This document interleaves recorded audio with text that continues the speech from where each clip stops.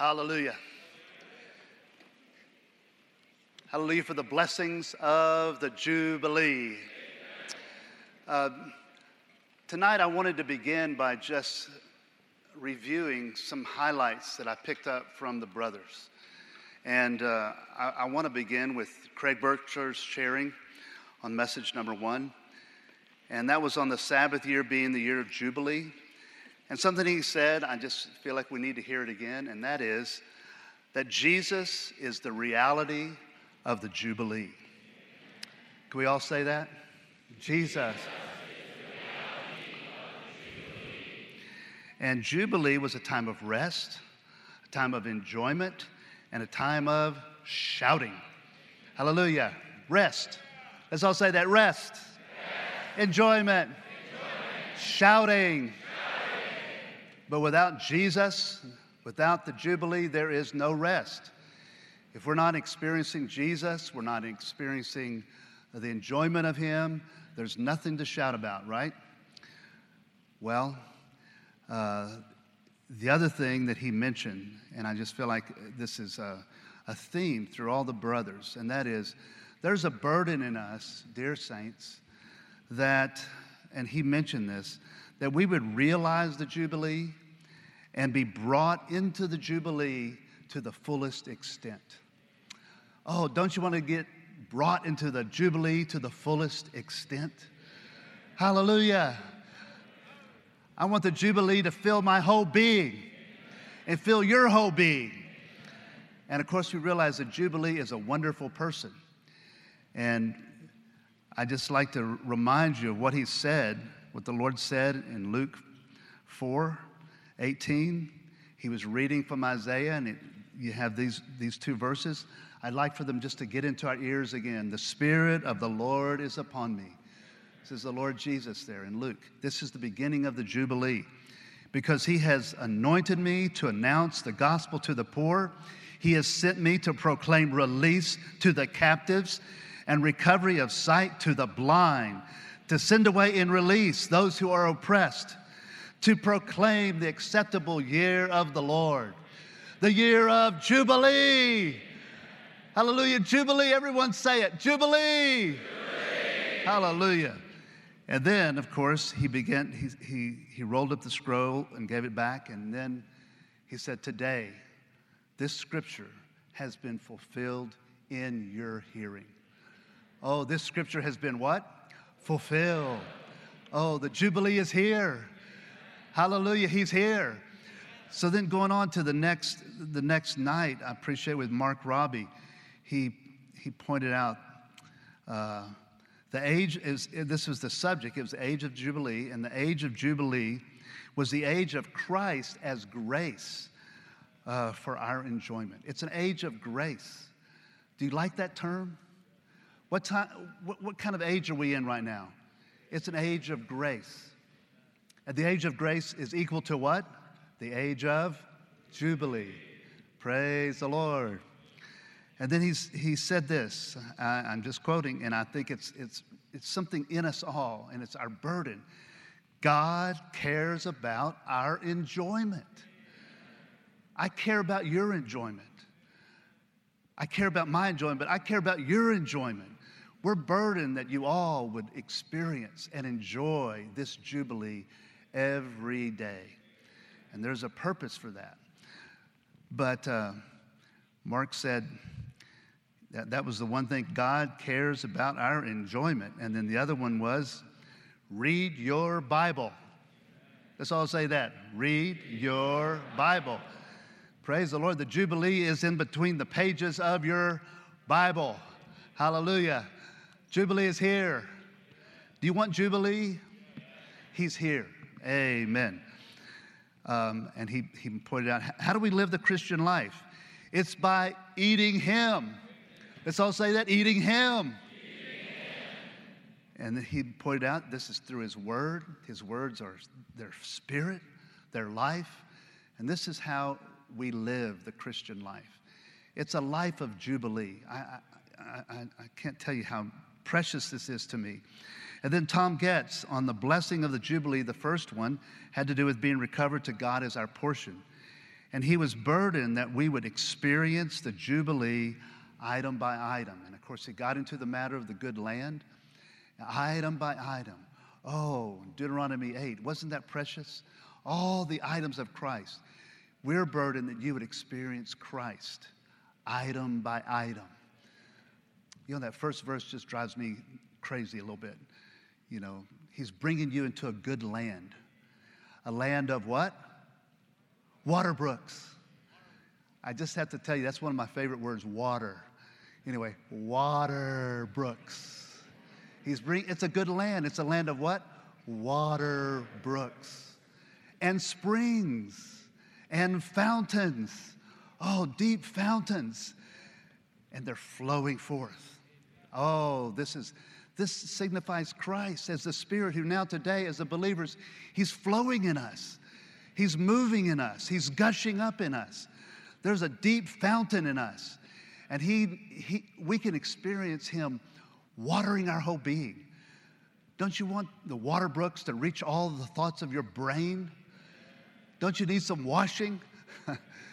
We need water brooks. We need springs in our emotion.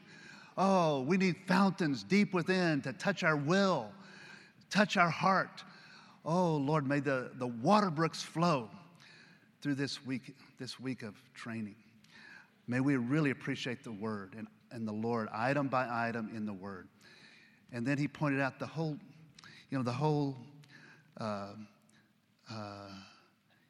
was it him? No. Yeah, the land. Anyway, I'll go on to, he would say, anyway, he said, God wants to be our enjoyment. And then, he pointed out, look at Psalms. Look at the Psalms. We need to learn how to enjoy the Lord.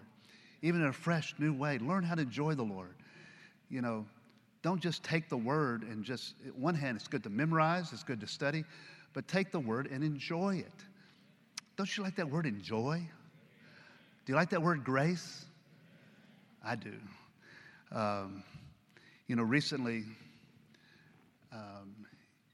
in our group meetings, we've got some Harvard students, and they're just maybe a little bit mental sometimes. And so when you read the Word, I like to stop them because, for example, I'll show you what happens. For example, in John 6, one of these brothers, he's a football player, and he'll read it like this. Jesus said to them, I am the bread of life. He who comes to me shall by no means hunger. He believes into me shall by no means ever thirst. And I just stopped. Wait a minute. And I said, brother, you need to read that again. You need to get the yum yum. There's something yummy here, and you're going too fast. So just slow down and give us a chance to just say amen. Okay. So he would do it again, and he'd say, Jesus said to them, and everybody said, amen. I am the bread of life. Amen. He who comes to me amen. Shall by no means hunger. Amen. And then I just had to stop. Okay, that's not good enough. Okay. You got to have some feeling. Don't just read the mere words. But I did notice, let me finish. And you just keep saying amen, okay? He who comes to me amen. Shall by no means hunger. Amen. And you have to get louder. And he who believes in me amen. Shall by no means ever thirst. Amen. Then I said, okay, let's do it again. And all of a sudden, his spirit is getting stirred up by the amen. Didn't you love last night, Ricky's amen? I can't do it like Ricky. Amen. Anyway, hallelujah for the amen. But eventually, this is how it looked. You can just say amen. Eventually, it went like this. Jesus said to them, amen. I am the bread of life. Amen. Oh, the bread of life. Amen. He who comes to me. Amen. He who comes to me. Amen. Oh, me. Amen. He who shall by no means hunger. Amen. never hunger. And he who believes into me, believes into me, oh, me, oh, shall by no means ever thirst. By no means ever thirst. Amen. He liked it. We all liked it. And we've been doing that quite a bit with some of the ones. Just, I just call it yum yum. It's reading the Bible and getting the yum yum. And it was read it till you get the feeling and a taste of the Spirit, taste of the Lord speaking in that verse. Anyway, let me just go on. Again, I'm repeating Tom Guest. God wants to be our enjoyment. Look at Psalms. We need to enjoy the Lord in lots of new ways. Do what you have to do to enjoy the Lord. Then Ricky brought us to the message on freedom. And he had the burden that the Lord would enlarge our borders, right? Our borders need to be enlarged because too much we're just bent over, and our experience of the Lord is limited to maybe the home where we meet or in a corporate gathering, and that's it. But the Lord wants to move wherever we go. Our borders need to be increased, where we enjoy the Lord wherever we are. And I can't help but think about Tom. He's not here, but Tom Getz in the last 2 years has been through so many things. But he shares some things with us, and you realize he has learned to enjoy the Lord in every situation. You can go through some tragic events in your life, and his word to us is he learned to do something. And I really want to repeat it. He learned to what? Go to the Lord and open up. Take a walk and open up, and then unload. Just unload, and then be filled. I think that's what he said, right? Amen. Be filled. So this should be all of our experience, because how do we make it through all the disappointments in life? We need to learn to enjoy the Lord. And that doesn't mean we're all ecstatic. It means we're really open to the Lord. We unload our being and we let the Lord fill us again. Give us something fresh and new every day.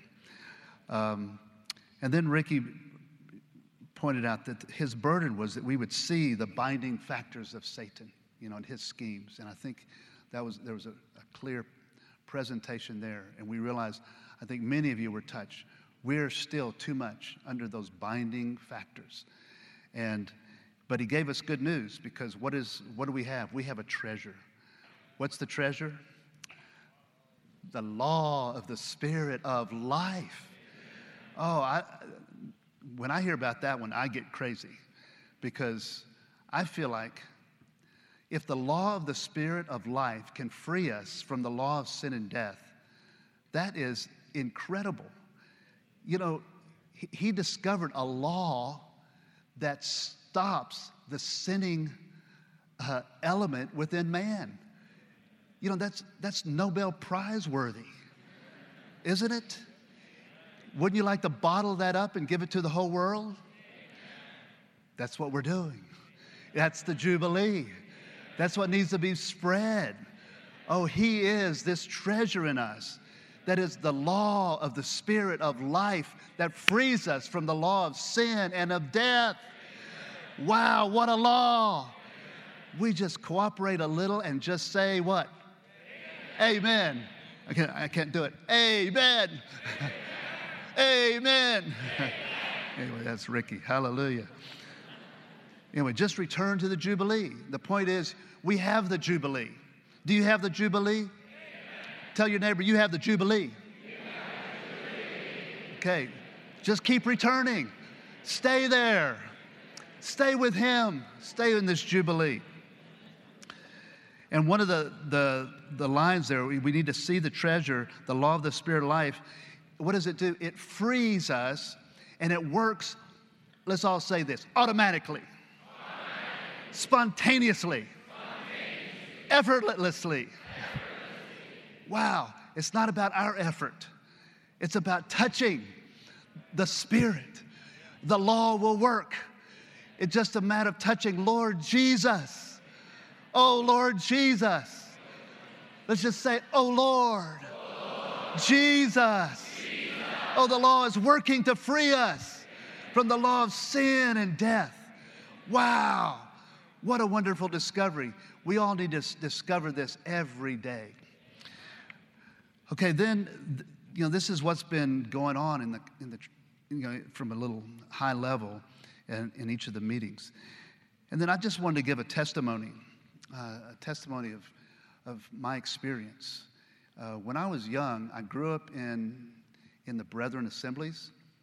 I think that's the same as Ricky. But for me, I wasn't as good a brother as he. I was bad at memorizing, and they wanted me to study all the time, and I wasn't very good at that. So I noticed as I was there, although I appreciated the saints that were there, growing up among them, even after I came to the church life, I went back and I thanked some of these ones that cared for me as a young person. I really appreciated their care. And I got a lot of help from the teachings, but there was no enjoyment. There was no life. And they had the teaching about the priesthood of the believers, that we all should be functioning priests. And in fact, my older brother, they got him to preach a little sermon one time, and it was so bad it killed him, it killed everybody there, and he never spoke again, and he didn't want to. Anyway, I just never heard the word enjoy until I came to the church life. And I don't know about you, but listen, I love that word grace. I ran across this word when I came to the church life, grace, and I'm relating this back to the Jubilee. This is an age of grace, isn't it? The Jubilee, Jesus is full of grace. And you just consider some of the verses in the Bible. When I first came to church life, I just couldn't believe it. Grace was everywhere. He was full of grace and reality. Of his fullness have we all received grace upon grace. The law was given by Moses, but what? Grace and reality came through Jesus Christ. So many verses. The grace of the Lord Jesus Christ and the love of God and the fellowship of the Holy Spirit be with you all. And then this one verse that really was so amazing to me was, be empowered in the grace. Be empowered in the grace. Wow. Then you have Paul. I labored more abundantly than they all, but yet not I, but the grace that was with me. So grace labored. And then eventually even Paul, he had a problem with a thorn in the flesh. And he went to the Lord 3 times, and the Lord didn't take it away. And the Lord told him instead, my strength is made perfect in weakness, or my power is made perfect in weakness. And so he told him, my grace is sufficient for you. My grace. Oh, he just referred him to what? Grace. Let's all say grace. See, it's easy to say grace, but you have to say grace. The grace of the Lord Jesus. Amen. So grace was just a tremendous word to me when I first came to the church life. But let me go on. I'll come back to this. Later on in college, I just went my own way. I was really kind of like a prodigal, not quite like him, but anyway, we all know what it is to be a prodigal. And we went away from the Lord, and that's what was happening in college. Until, brothers and sisters, I just want to tell you how wonderful the Lord Jesus is. He stopped me. I was working at a bank and going to school during the day. And one night at the bank, I was looking out the window at night. So it's a black window. It's black because it's nighttime. And I saw a silhouette. And the silhouette was of me. But when you look at the silhouette, it looked like George Washington because I had long hair. And so it was kind of strange looking. But anyway, that's not the point. The point is the Lord spoke to me. He said, it was very, very interesting. And you have to realize, I had not been pursuing the Lord. I was not looking for the Lord. I don't know. I wasn't reading the Bible. I wasn't meeting with Christians. But the Lord came.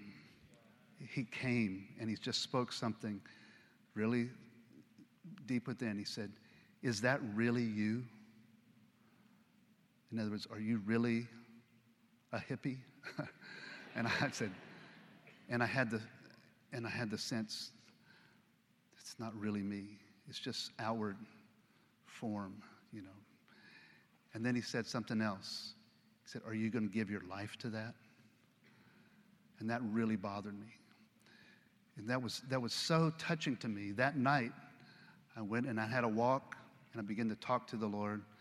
And the more I talked to the Lord, the more I began to confess. The tears flowed, and I just poured out my whole life to the Lord. And the Lord was so precious. He filled me to the brim. And after that, after that is all over. I've got to find where the Lord is. Where is he? What is he doing? So I began to seek the Lord. And I went to a lot of different places. You know, I went to all kinds of places. I went to the charismatic places and Pentecostal things. I got into speaking in tongues, you know, quote.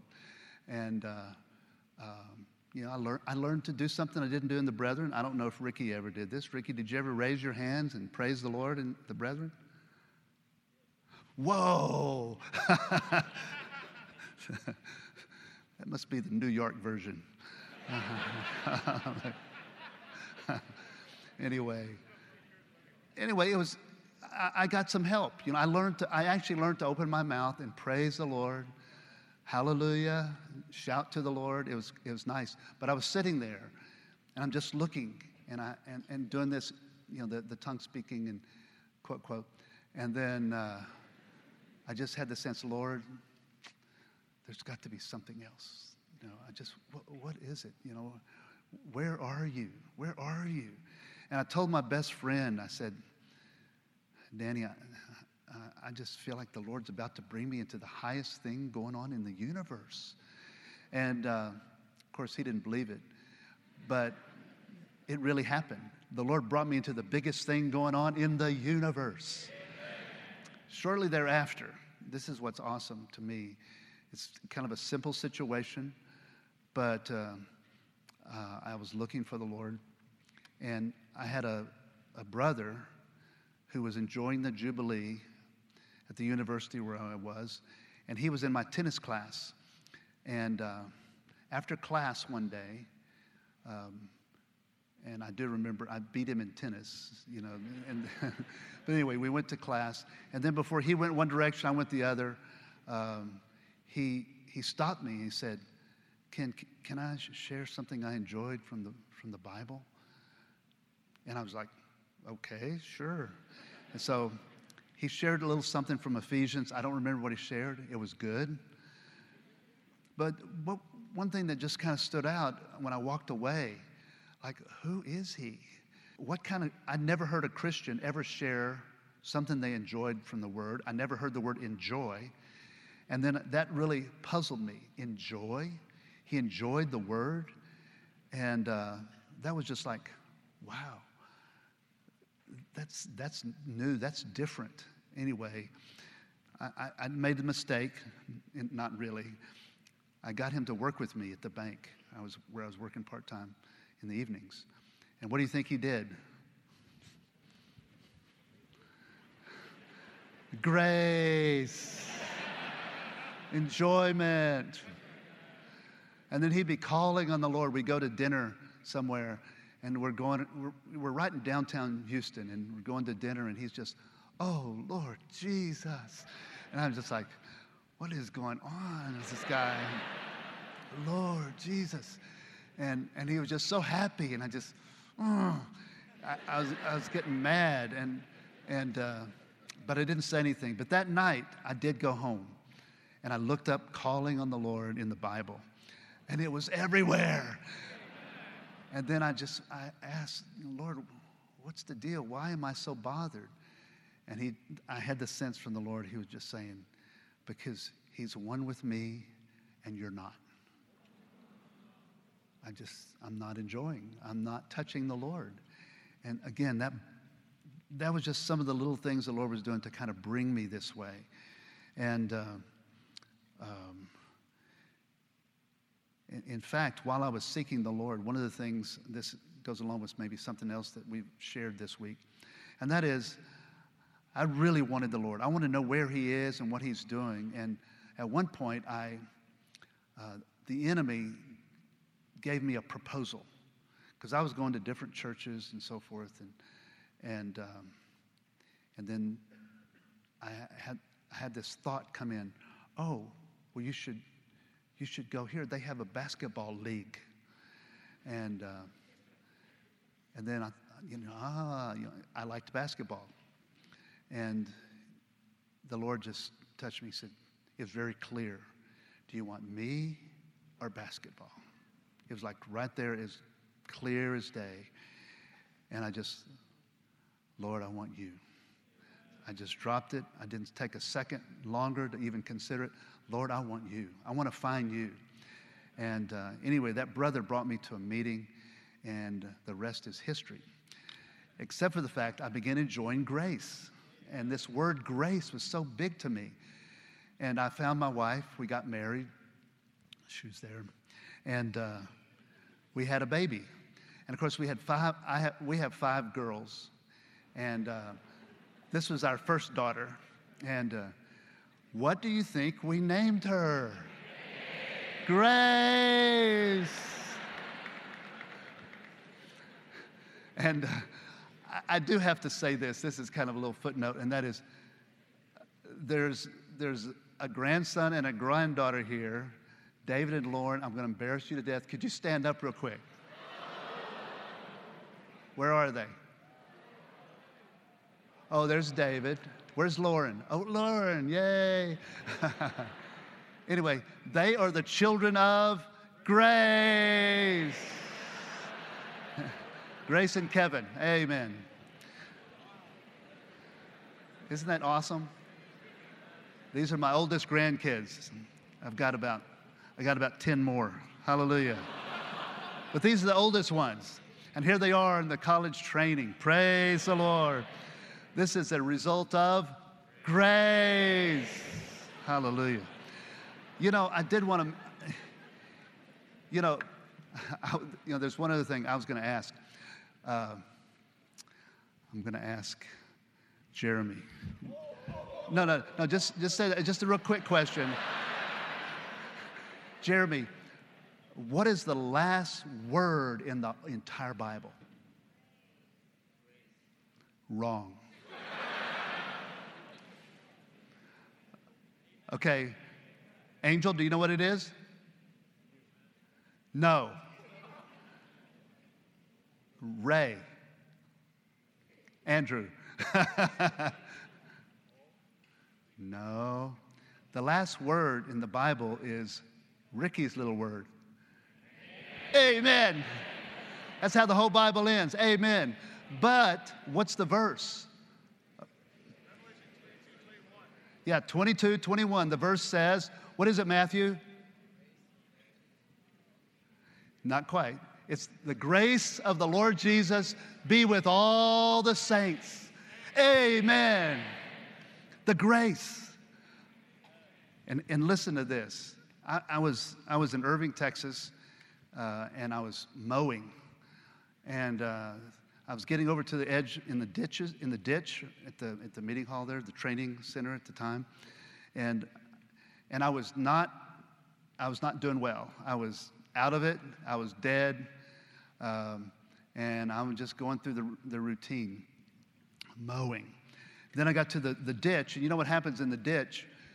That's where the grass is taller, and it catches all the trash. So you don't want to mow in there because a piece of paper gets cut into 1,000 pieces everywhere, right? And so, anyway, there was a piece of paper all wadded up, and so I went to pick it up, and of course, I'm really out of it. But I pick it up, and guess what it was? It was the last page of the Bible with the footnotes on there. And I'm sorry, I just have to read you what I read that day. It was incredible. And it's Revelation 22:21 regarding grace. And here it is. Sorry, I had to get to it. Should have been there.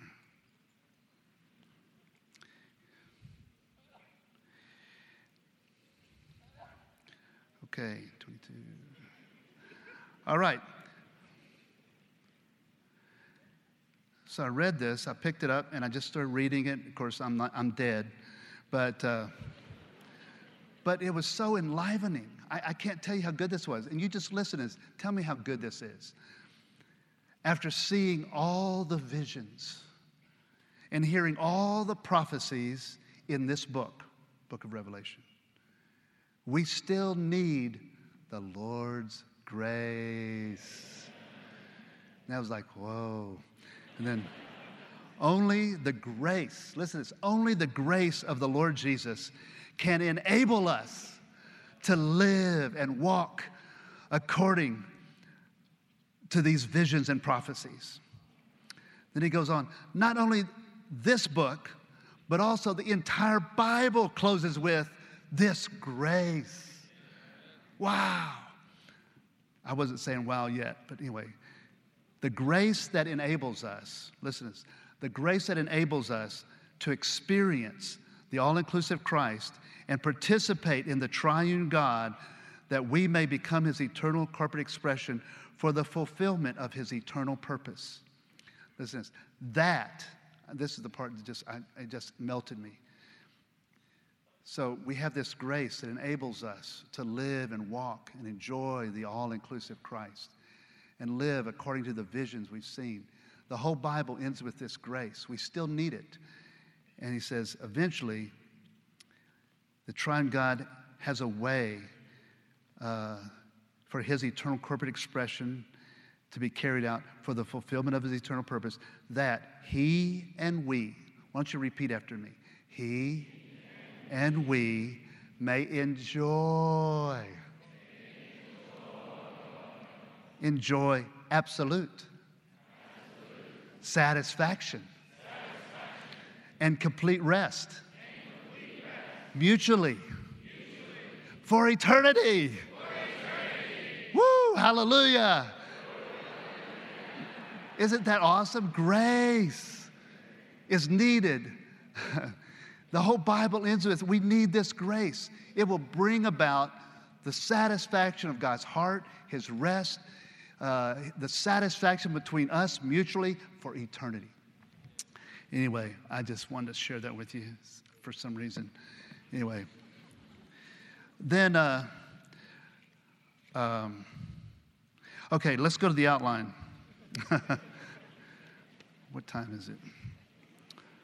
Oh my goodness. Okay. It's okay. It's okay.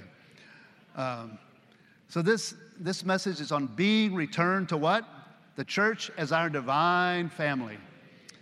Would you look around and see what you see here? What do you see? Amen. These are your folks. Yeah, the divine family. Well, the Jubilee, the third aspect of the Jubilee is it returns us to our divine family. You all know Leviticus 25:10. Why don't you quote it?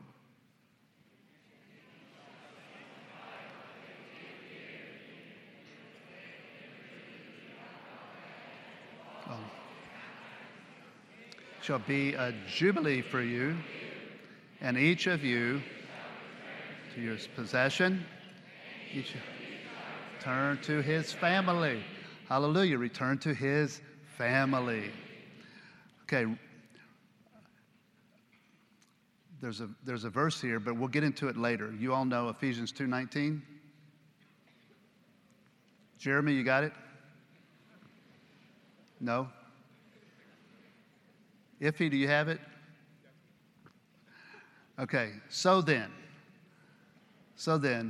you are no longer strangers and sojourners, but you are fellow citizens with the saints and members of the household of God.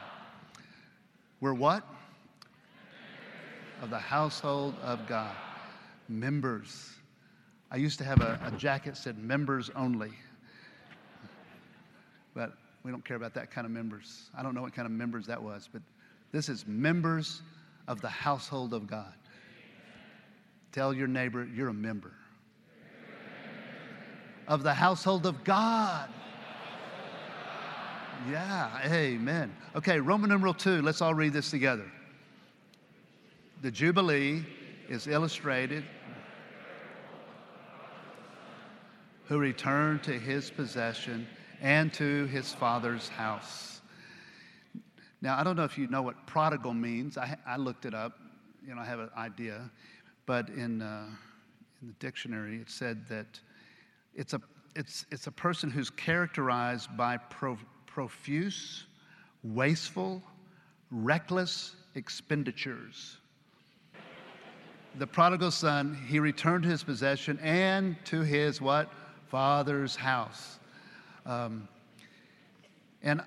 What I want to do now, if you could just bear with me, you may have this. You could look in Luke 15. I want to just read through, and there's certain phrases I want to highlight or underline.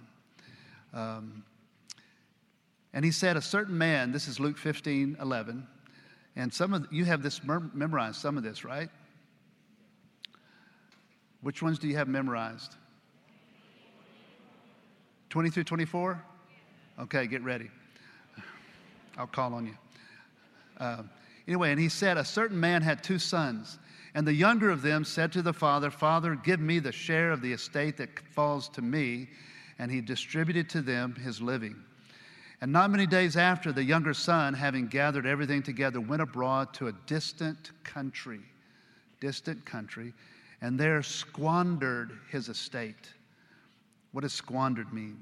It means spend foolishly, wastefully. Another kind of spending. Squandered his estate by living dissolutely. Dissolutely means lacking restraint. Just lacking restraint. And even to live dissolutely is a lifestyle of degrading aspects of the fallen human nature. So it's pretty low, right? So anyway, that was living dissolutely. Verse 14, and when he had spent all, a severe famine occurred throughout that country, and he began to be in want. And he went and joined himself to one of the citizens of that country, and he sent him into his fields to feed hogs. Have y'all memorized the next one? Not yet? What verse did you start on? 20, okay. And he longed to be satisfied with the caropods, with the hogs, which the hogs were eating, and no one gave him anything. No one gave him anything. This is a sad state. It reminds me a little bit of the one who left Jerusalem in Luke 10. He left Jerusalem, he went down to Jericho. And what happened? First of all, he left Jerusalem, which was a city of peace, and he went down to Jericho, which was a city of curse. And so he leaves it, and on the way, he gets beat up and robbed and left for dead. And there are some that came along. A priest came along, a Levite came along, and nobody cared. He was just left there to die. But the Good Samaritan, the Lord Jesus, a picture of the Lord Jesus, signifying him, came, and he poured oil and wine into his wounds and brought him to what? The inn. Maybe the inn is a type of the church. Hallelujah. Anyway, so nobody cared. Nobody cared. But when he came to himself, he said, praise the Lord, he came to himself. He said, how many of my father's hired servants abound in bread, but I am perishing here in famine? I will rise up and go to my father. Praise the Lord. He had the right. That's a good thing. I will rise up. Let's all say that. Rise up. Go to my Father. And then he came up with something. I'll say to him, Father, I've sinned against heaven and before you, and I'm no longer worthy to be called your son. Make me like one of your hired servants. And anyway, then verse 20. How about the sisters? Can you quote it?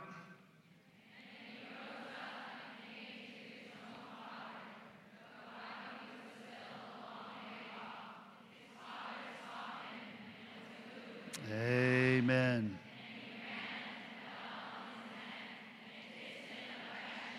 Amen. Brothers, 21.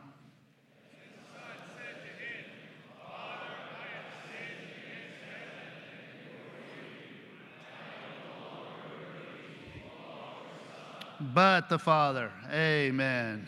But the Father said to his slaves, bring out quickly the best robe, put it on him, and put a ring on his hand and sandals on his feet. Altogether, 23 and 24. And bring and be, amen. Eat and be merry. Dead, lives again, lost, and has been found. And they began to be merry. Okay, we'll come back to some of these points. I just kind of wanted to read through it, and we'll refer back to it. So point A, let's all read A.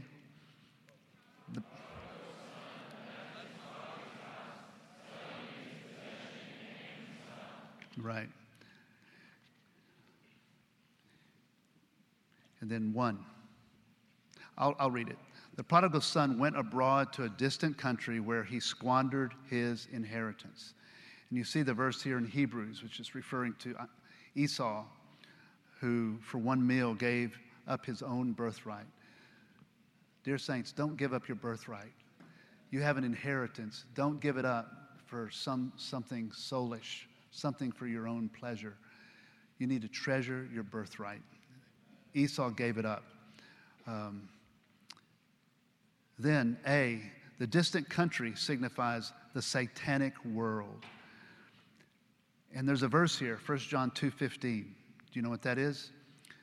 Do not love the world, nor the things in the world. If anyone loves the world, love for the Father is not in him. This is a strong statement by John. Do not love the world, nor the things in the world. If anyone loves the world, love for the Father is not in him. You know, this was bothersome to me when you read this and you realize that there could be something in me missing. I may not have love for the Father. I may love the world and love some things in the world, and my love for them has done something to me. It's affected me. It's caused there to be no love in my heart for the Lord. This is a serious thing. Do you want to lose your love for the Lord? No. We want to never, never give up our love for the Lord. We have to maintain our loving relationship for Him and not let anything come in to steal away our love, to usurp or occupy us. And what you realize, there's a footnote here, and you can see that the world, there's two aspects of the world. There's the material world and the systems that's related to it that God made, but there's also the world that has been usurped by the enemy. And the world is like a big university that has all these curriculums, all these things that you can get into, and he has a curriculum just for you. John Jim, he's got a curriculum for you. And it may not be the curriculum that affects somebody else, but it could really affect you. It could become the world to you. You know, there's culture, there's education.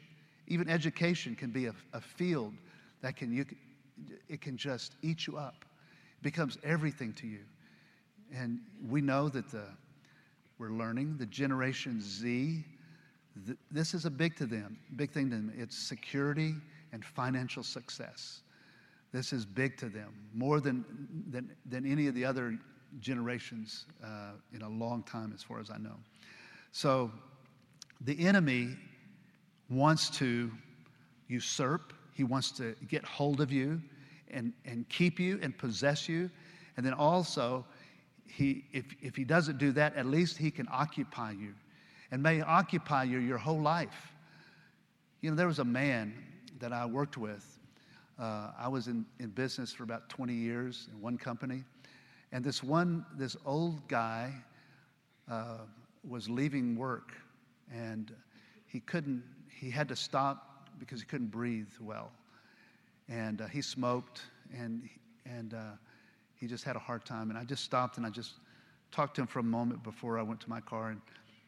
And I asked him, you know, what have you learned? You know, I can't remember what I asked him, but all I remember is what he said. He says, I have one regret. He said, you know, giving my life to the data processing world, you know, especially in the early days where it took up all your time, because it's a whole new technology realm going on at the time. And he said, I regret that I never got to know my children, and now they're gone. And he just regretted that that the world to him was his business. It was commerce. And it's just sad. You know, there's entertainment. There's all kinds of things. I think Ricky has really covered this quite well. But, you know, it's so easy for these things to occupy our heart. There's the social media. You know, I got Facebook a long time ago. And it was mainly when Stephen Yao mentioned it to me at UCLA when we were there. And he mentioned it, and he was bothered. You know, what do I do? I see things on there that bothers me, you know. So I don't know. I don't know what do you do. I don't want to know everything about the saints. But I got on Facebook. But I really didn't use it that much. But one night, it was about 11 o'clock. And for some reason, you know, I don't know if something popped up or what, but I just got in to see what's new or something. Listen, it was at least 2 hours. 2 hours later, at 1 a.m, I finally stopped. But I just went on and on and on and on. Oh, this one and that one. Oh, yeah. Oh, I didn't know they were married. And really, after that, that did it. Okay, I am not going to ever do that again. That is not going to happen.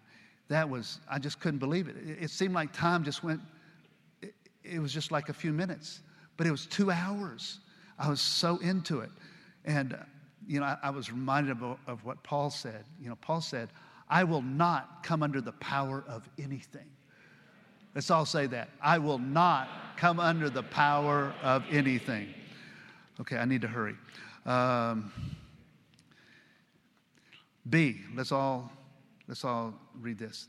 The world is versus the church, the Father's house.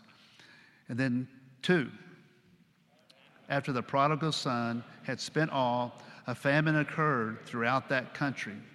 He was forced to feed hogs, and he was perishing from hunger.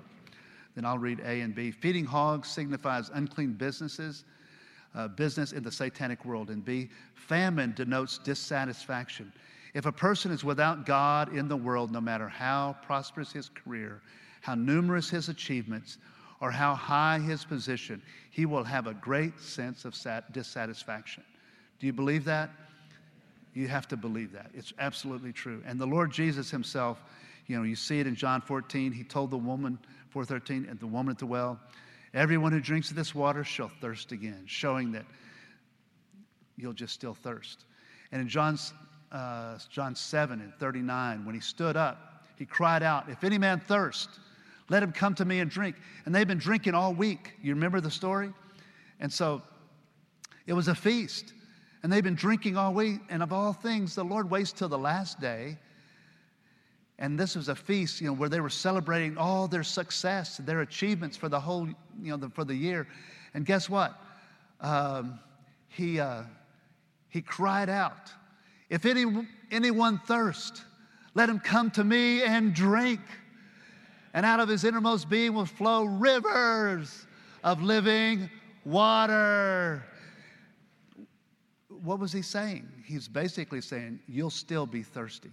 After your success, after your achievement, you still need to come to me and get living water that will satisfy you.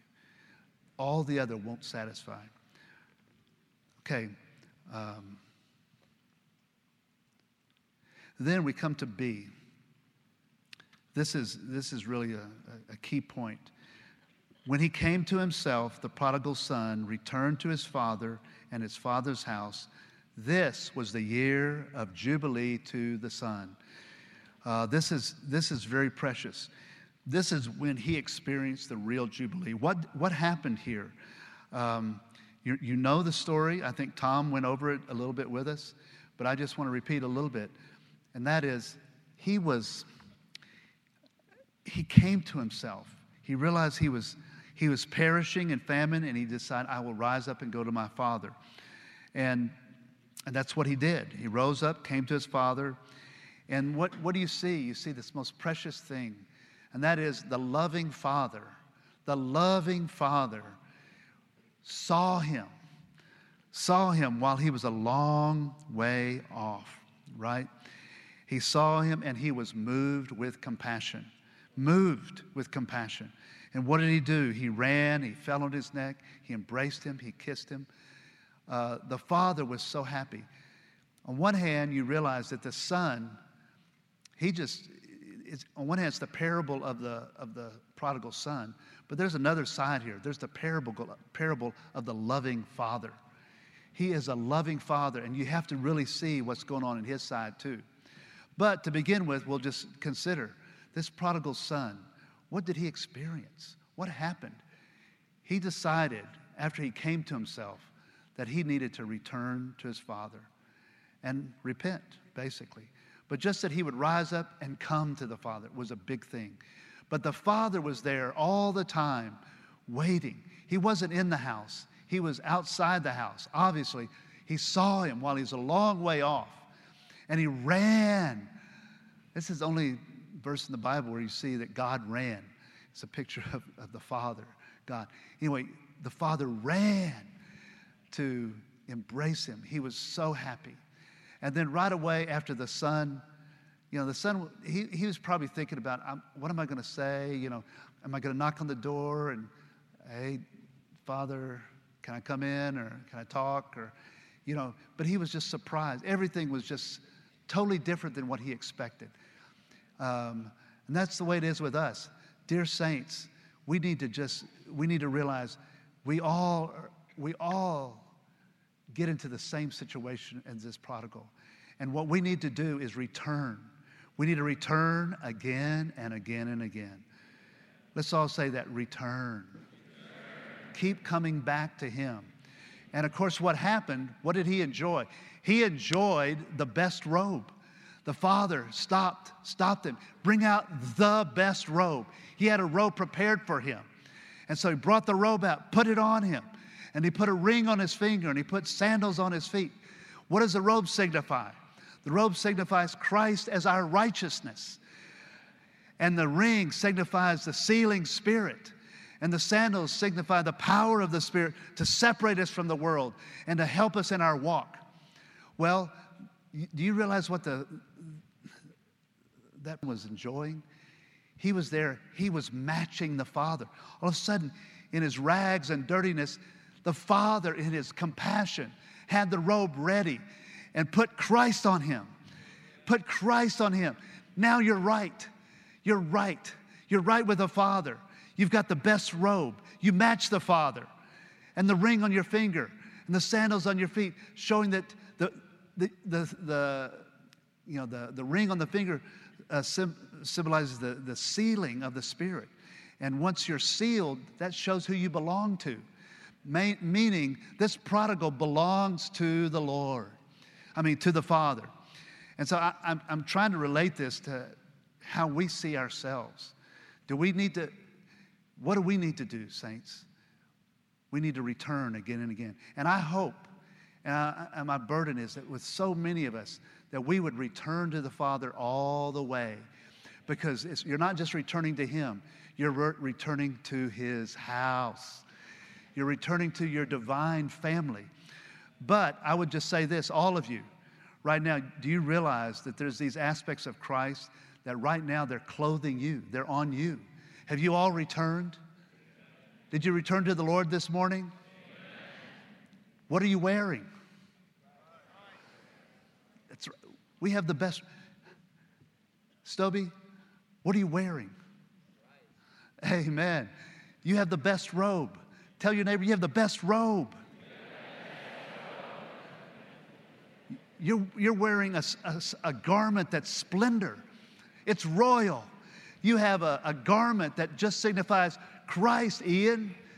Ian, you've got Christ all over you. Hallelujah. It's Christ as our righteousness.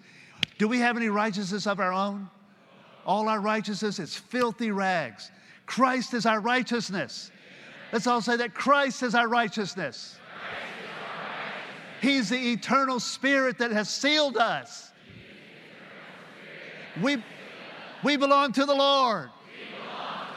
We have sandals on our feet. We're separated from the dirt of this world. We have the power of life to walk in Him. But you know what? The prodigal son is still hungry, isn't he? Is that it? You know, if you're there, you got the robe, you got the ring, you got the sandals. What's next? What would you be asking, Ian? Where's the food? Food. Well, right away, quickly, get the fattened calf, slaughter him. Let us eat and be merry. And this is the Lord's heart for us. He is full of compassion because He wants to be everything to us and eventually be the one who supplies us with Himself as our life supply, our enjoyment. Listen, where does that happen? That happens in the house. It's in the house. Dear saints, let's go on. I want to get to the next point. Oh yeah, one other thing I just want to remind you of. Here it says the Father, He was moved with compassion. And do you realize that every time you come to the Lord, every time when you wake up in the morning, you're a long way off. Often when you wake up, are you right there with the Lord when you wake up? Sebastian, where are you? Long way off, okay. Well, His compassions are new every morning. They're fresh every morning. So do be reminded, regardless of where you were yesterday or any time, when you come back to the Lord, He's not there condemning. He's there to just clothe you, to give you the Spirit, to feed you, to bring you into enjoyment of the fattened calf. The Lord was slain for this. He was slaughtered for us to be our food supply. There was a verse that I ran across in my reading that touched me. It was Mark 7:6. I hope you would pay attention to this. This is very touching. This is the Lord Jesus talking. This people, that's Mark 7:6. This people honors me with their lips, but their heart stays far away from me. Far away from me. And, I don't want to be a person who just honors the Lord with our lips and my heart stays far away. That's a terrible thing. And sometimes I think many in the church life, they may honor the Lord with their lips, but their heart stays far away. I hope we would all give our hearts to be with the Lord in the church, caring for His interest, not far away. Lord, don't let our heart stay far away. Even sometimes it stays far away for too long, right? And then the heart gets cold, the heart gets hard. Oh, it's not easy. Lord, keep our heart coming back all the way to You. And actually the verses in Ephesians 2 really help, and that is, we were far off, but now we're near in the blood of Christ. We were all apart from Christ, and we were far off, just like the prodigal. But we're made near in what? Did you get it? We're made near in the blood of Christ. Praise the Lord.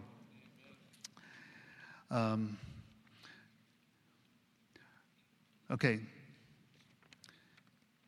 Then point A says, God It's universal, omnipresent, yet he's a located God. God is located in his house. And there's this verse here, Psalm 27:4. Are you familiar with that? I'll sing it to you. And you could say amen. One thing have I desired of the Lord, that will I seek, that I may dwell in the house of the Lord all the days of my life, to behold the beauty of the Lord and to inquire in his temple. I hope we all have this desire to dwell in the house of the Lord all the days of our life. This was my experience when I came to the Church Life Saints. I just wanted to be here till the Lord comes back. I love the Lord and I love the church. And I want to dwell in the house all the days of my life, to behold the beauty of the Lord, to inquire in his temple. What a blessing. Then there's some other verses here that I really like. Matthew 6:8, you're familiar with this. You know, the Father knows the things that you need. And then 6:33, but seek first his kingdom and his righteousness, and all these things will be added to you. Do you believe that? You're all familiar with this, right? Let's all say, seek first the kingdom and his righteousness, and all these things will be added to you. I remember sharing that with some ones in which one of my daughters was there, and she heard this, and it had to do with just looking to the Lord, you know, for your spouse. And I don't need to be talking about that with you, but anyway, I just wanted to put this in the young people. Just seek the Lord, seek his kingdom, and all the things you need will be added to you. And later on, my daughter, she told me, she said, she knew that as a father, she was still not married, and she's in her mid-20s, and she says, Dad, I know you're worried. She says, but it's okay. I believe the Lord has someone for me. And I knew she got that from just that one verse. And so I thanked the Lord. I was at peace. And sure enough, she began to serve the Lord. She continued to serve the Lord. She didn't know where her husband would come from, but she was loving the Lord, serving the Lord, giving her life for the Lord's kingdom.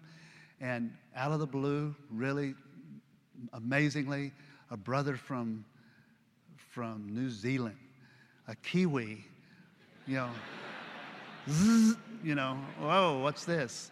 Communication. And she was in Montreal, serving in Montreal because she was burdened, to go to Europe, and she knew French, but she's there, and the next thing you know, boom, and it's all over. She's living in New Zealand for a little bit, and next thing you know, she moves to London, and now they have 3 kids, and they both serve the Lord. He's involved in Woodland Camp to the uttermost, and I'm blessed. I don't have to worry anymore. Hallelujah. Just seek first the kingdom. All you things you need will be added to you. I want you to believe that. Then 2, as God's dwelling place, the church is both God's house and his household, his family. The church life is a matter of life and enjoyment. There's some wonderful verses here. I wish you'd look them up. One says in Psalm 68, God causes the solitary to dwell in a household. Are you a solitary one? He causes the solitary to dwell in a household. Amen. Okay, B, let's all read this. In the church life. No, we in the church life are members of God's family. Therefore, we are home. How pleasant is the church as God's family. And we'll sing one of these songs in a few minutes. One of them is God's home is the church. Our home is the church. You know that song, right? How does it go? God, we're home in the church. It's okay. We don't have time for it. Anyway, hallelujah. But it leads us to the next big point. Let's all declare Roman numeral 3. The parable of the prodigal son speaks not only of the son's need, but of the father's need. The father's need for the son to return to his house was greater than the son's need. Isn't that something? You have to realize our Father, He needs us more than we need Him. On one hand, we need Him because we're so short, we're needy, we fail. But He needs man. We need to declare to the whole world, God needs man.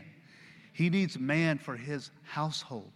He needs man to have a place of rest, a place to carry out His will, to accomplish His eternal purpose. He needs the church as the household. Let's go to point A after that. We need to turn our eyes from the earth to heaven to see a need that is immensely greater than man's need, God's need. And there's verses here that show us that He predestinated us unto sonship, and this was through Jesus Christ, and it was according to the good pleasure of His will. He has a good pleasure. Saints, He has a good pleasure. And that good pleasure is according to His will, to carry out something that would satisfy Him. It would defeat His enemy. It would be rest to Him. It would be satisfaction to Him. But He needs us. This is what was so impressive to me when I first came to church life. It wasn't about me just here enjoying grace.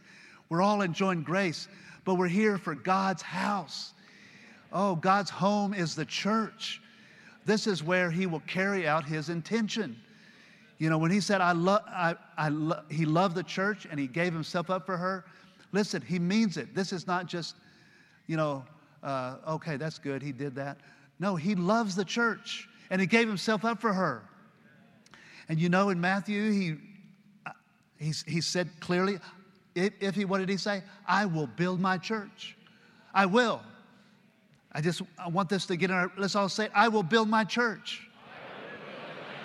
This is His desire. I will. We get to participate in the most wonderful thing going on in the universe. Something that will satisfy His heart's desire. We can be His household. We can be His family, and we are. And what does He want to do? He wants us to build it up. He needs others to be brought into the household so that He can accomplish His purpose. This is worth giving our lives to, saints. When I came this way, I didn't come this way just to have fun or to have enjoyment. I can tell you, the Lord has been so precious through all the years. He's shepherded me all my days.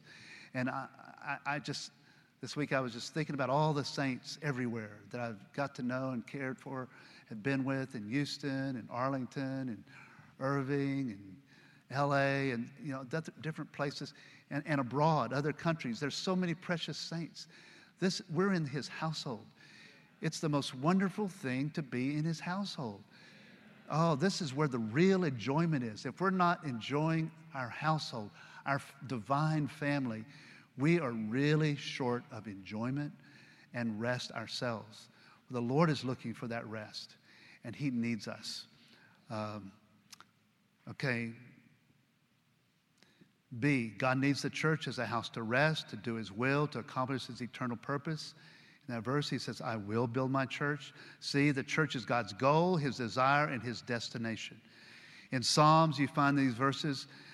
Jehovah has chosen Zion. He has desired it for His habitation. This is my resting place forever. Here will I dwell, for I have desired it. Do we care what the Lord desires? What does He desire? A habitation, a dwelling place, a home. He desires it. And I'm going to skip over to, I need to go back. Then there's the verse here in Isaiah 66:1. You all should pay attention to this. Thus says Jehovah, heaven is my throne, and the earth is the footstool for my feet. Where then is the house? The house that you will build for me. And where is the place of my rest? Oh, Lord, my rest. Let's all say that, my rest. The Lord needs rest. Do you care about the Lord's rest? Jeremy, you care about the Lord's rest? Amen. I care about the Lord's rest.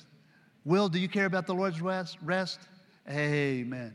We need to all care for this. This should be what we love more than anything else. Everything else is second to loving the Lord and loving what's on his heart, and that is to have a house. This is his dwelling place. He's not just in the heavens. You know, he's looking for a place on earth, and he is. He's got it. He's got a dwelling place. You know where it is? It's in you. It's in you. Where is he dwelling? Tell your neighbor where he's dwelling. Yeah. Okay, so we must value, appreciate, and treasure the church. Anyway, we want to sing a song real quick, and I know that we're running out of time, but can we still sing it? Yeah. I think it has the sentiment that I feel that we all should feel. This is 12, what was it?